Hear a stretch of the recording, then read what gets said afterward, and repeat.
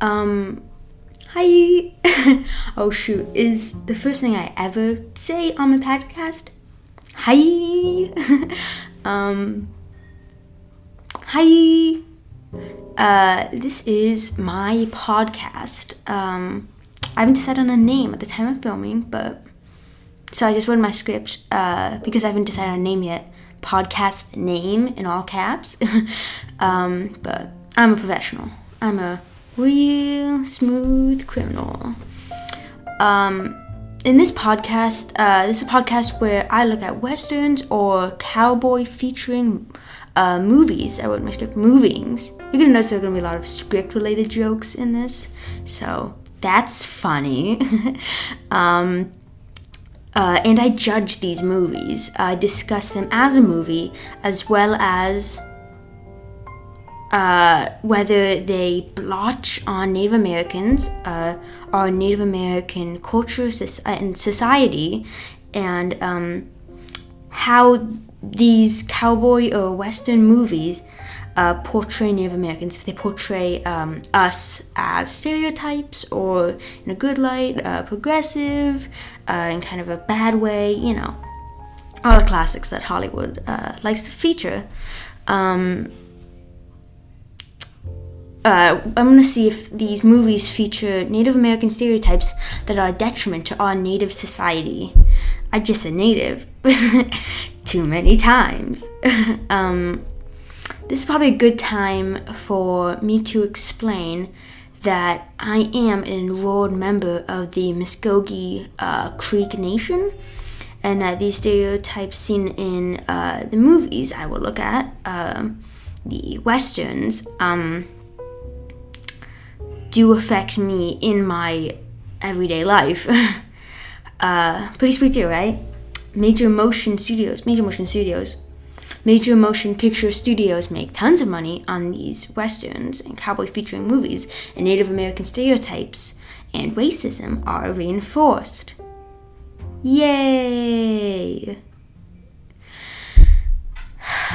Let's just be sad for a second, shall we? So now that we know the stakes, now that we know what this podcast is about a little bit, let's go take a look at Back to the Future Part 3, or as I like to call it, Back to the Future Part I. That's a stupid joke. I thought, okay, you might be noticing now that the whole thesis of this podcast is to talk about westerns and cowboy movies, and you might be thinking to yourself, as I am, hey, Back to the Future Part 3 isn't really a western. It isn't a western. But you know what? It's a joke. It's just a joke. So you should be laughing, not crying. I thought it'd be funny if the first episode of my cowboy podcast was about a movie that isn't really about cowboys or westerns at all. Okay, so now I'm gonna read a little bit of a synopsis of Back to the Future Part 3 so you understand how bad it is. I guess I should say spoilers. Of course, for Back to the Future Part 3, I'm going to be spoiling the first half of this movie. Back to the Future Part 3, the final chapter of the legendary and iconic, you got it, Back to the Future, the final chapter of the highly anticipated money-making machine. Oh, and one final thing I would like to mention. In this show, we will discuss the plot of these westerns or cowboy movies. I will stop explaining the plot when something questionable happens. Questionable in regards to Native American peoples. So I will stop watching these westerns when something racist happens, or when a stereotype is seen of Native American people.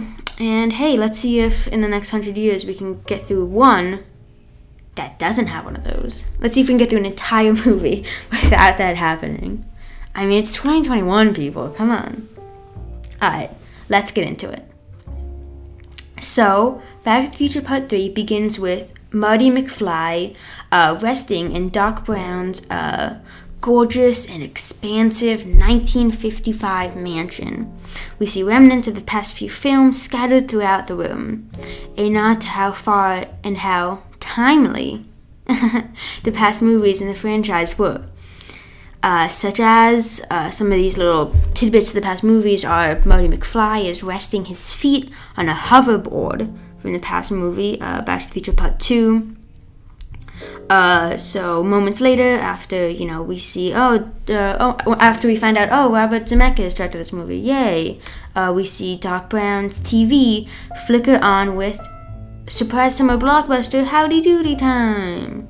This is another nod to the first Back to the Future movie, showing how Doc Brown's inventions have changed over time. It's a cute, cozy scene. I like it. And, it's nice. It's nice. It's well directed. So the Doc wakes up and begins recounting sending Marty McFly back to the future the prior night in a very old-fashioned recording device because, he's a scientist. So, of course he has one of those. But what he doesn't know is that Marty McFly's back from the future. This is confusing. Because this movie takes place the night after the first movie ended, that is why the Doc is recounting this information. It's very confusing. Against the popular opinion, I believe that the movie handles this time travel timeline stuff very well. I wrote in my script, and before I got to that part in the script, I was going on and on about how confusing it is, and I say, I actually think it's not confusing at all. Oh, dearie Lord. Marty then wakes up and goes up to the dog, who, and then the movie kind of falls into a Laurel and Hardy physical comedy act, where Doc sees Marty and stumbles back into a piano. No! Piano shrieks. Oh my god, it's crazy. Because Doc has this sudden reaction of how he discovers the confusing news that Marty's back from the future. Oh, dear Lord. So Marty then explains to Doc that he is back. He's back from the future. I'm trying to make that a trademark for my channel. So now Doc looks about the camera and whispers, "Great Scott," and points forward, and it's very dramatic. It's a great beat. I really like the way this kind of, it brings the audience in. Everyone likes those beats. I definitely think the first time I saw Back to the Future Part 3, when he looks at the camera and says, "Great Scott," at the news that Marty is back, I think that definitely, made my spine tingle a little bit. It's pretty great, pretty interesting, pretty fun thing that they did. And I'm sure, dude, I am sure Universal Studios printed that on a t-shirt. Great Scott, I should be saying.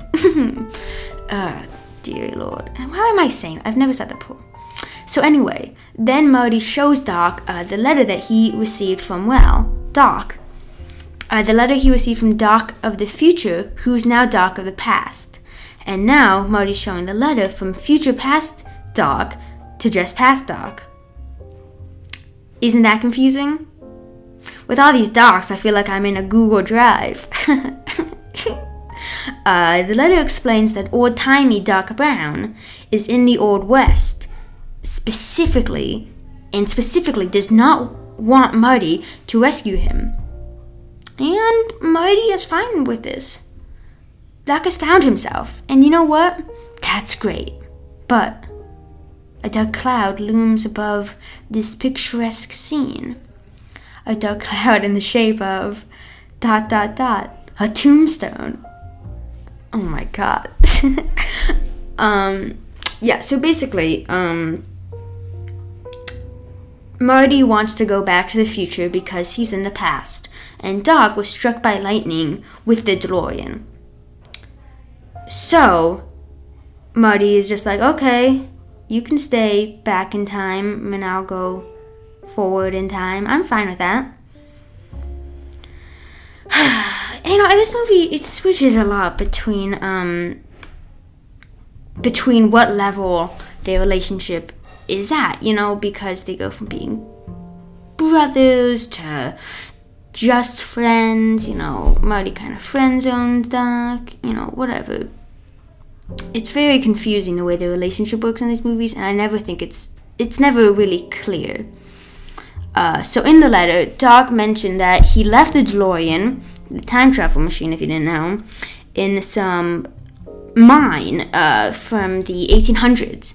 It is hidden behind a board up little off section of the mine, and Doc says that the DeLorean won't be discovered, and hasn't been discovered yet, so they'll be able to find the DeLorean and send Marty back to the future.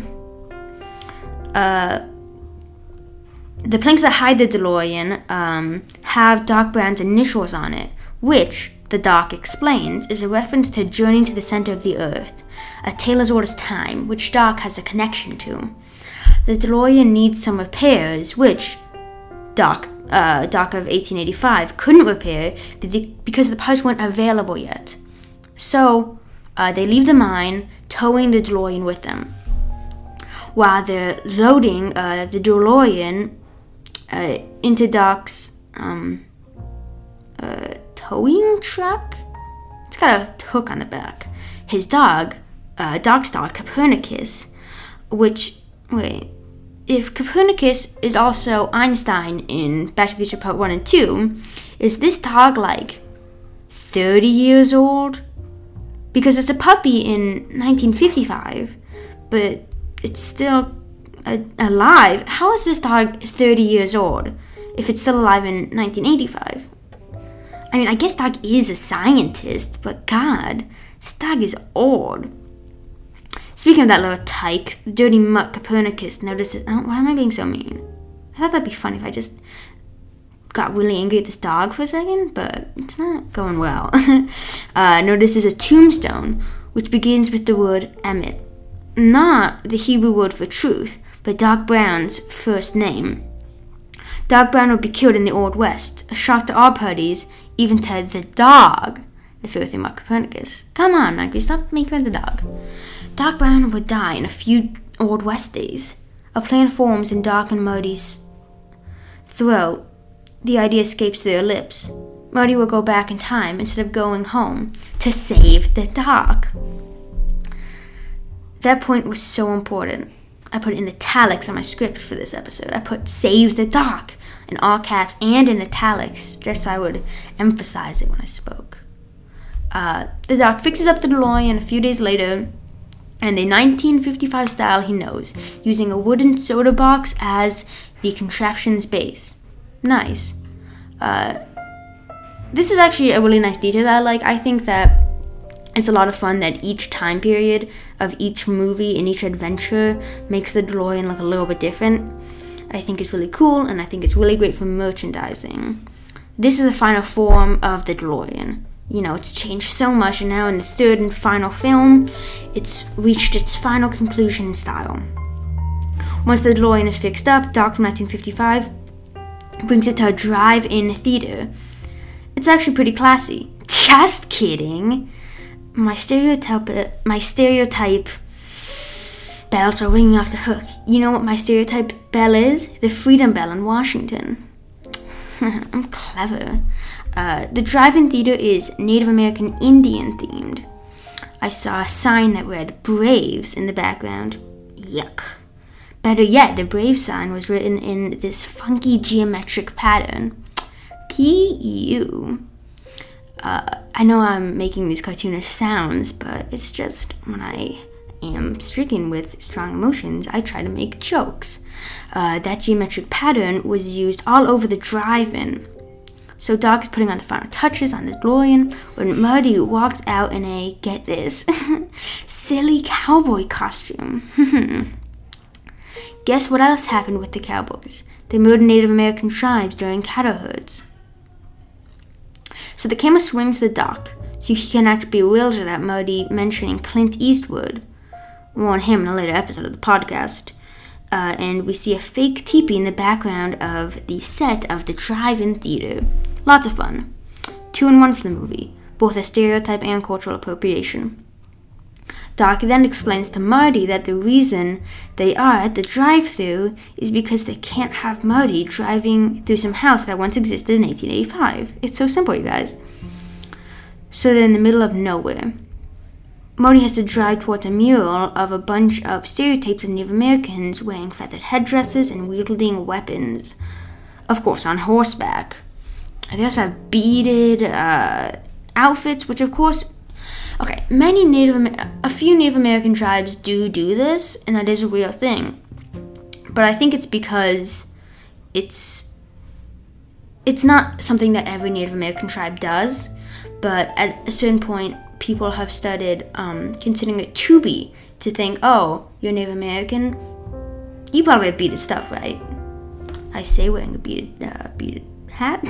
But it's become a stereotype, even though it is a real Native American thing. It's become assumed with every Native American tribe, which isn't true. I am Muskogee Creek, as I mentioned, and our culture is very different than, say, Cherokee. So Marty notices the stereotypes, and instead of being like me and complaining about it on his podcast, he says, and I quote, "If I drive straight towards the screen, I'm going to crash into those Indians." That's a quote. Beep, beep, beep. That's a timer telling me that this movie is falling off a high beam into unsavory territory. So, the movie, I understand what the movie is trying to do. It's trying to, in a way, utilize classic ideas of Westerns, but put a new fun twist on it. The twist being time travel. I understand that. I respect that. But this movie was made later than all of those classic Westerns it is mimicking. Decades later. I wish they would have modernized this movie. I refuse to call Back to the Future Part 3 a film. It's a movie. I'm sure they went to just a boring, regular-looking drive-thru and just redecorated it to create a sort of halfway point between 1885 and 1955. You know, it's both a drive-thru, but it also has old Western things like Native American stereotypes. But that's not an excuse. That's not an excuse, and this movie should be held accountable for actually using these stereotypes. Moving forward about 5 minutes into the movie, this is past our buzzer of unsavory territory, but I think I should mention this. Marty gets chased by a very large group of Native American stereotypes, shouting and cackling at Marty in his little DeLorean while he screams, "Indians!" I think this is where the movie really becomes racist. Not just utilizing stereotypes, but really racist. Because instead of just expressing the stereotypes I mentioned earlier, it shows Native American peoples as like these vicious, not even human not even humans. Of course, there are stories of Native American people fighting back against settlers stealing their land. Like, what probably happened in Hill Valley, where this movie takes place. But it really didn't happen all that much. Native Americans really didn't attack back at the settlers and really, kill all that much, because, the settlers would win. Don't believe the book that the settlers who stole our land wrote. Don't believe all of them. Don't believe most of them. Let's end this on a sad note, shall we? So that wraps up the first episode of whatever I end up calling this podcast. I hope it's a good name. I give Back to the Future Part 3 2.5 feather headdresses out of 5. Not the most egregious movie you and I, yes, you, will ever look and talk about. What am I saying? But it got pretty bad for a few moments, for a few scenes. Before signing off, I want to talk about something I saw on a Back to the Future fan account. The host posted a screenshot from Back to the Future Part 3, where Marty is in the DeLorean driving away from the Native American stereotypes on horses, which is the scene we just discussed about, probably the most racist scene in the movie. I checked the comments to see if anyone mentioned how racist the scene was. Yet the comments were just people writing Indians in all caps. Not one mention of the racism, and this was posted maybe a few weeks ago. It just goes to show how people really aren't thinking about how this movie really was racist.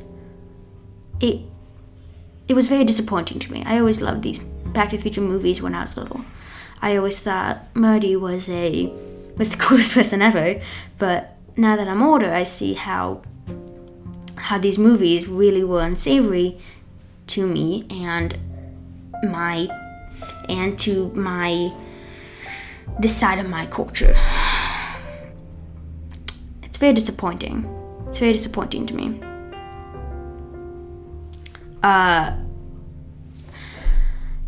That'll be it, folks. It was a pleasure talking to you, and lots more tidbits for next week. Cheers. Bye.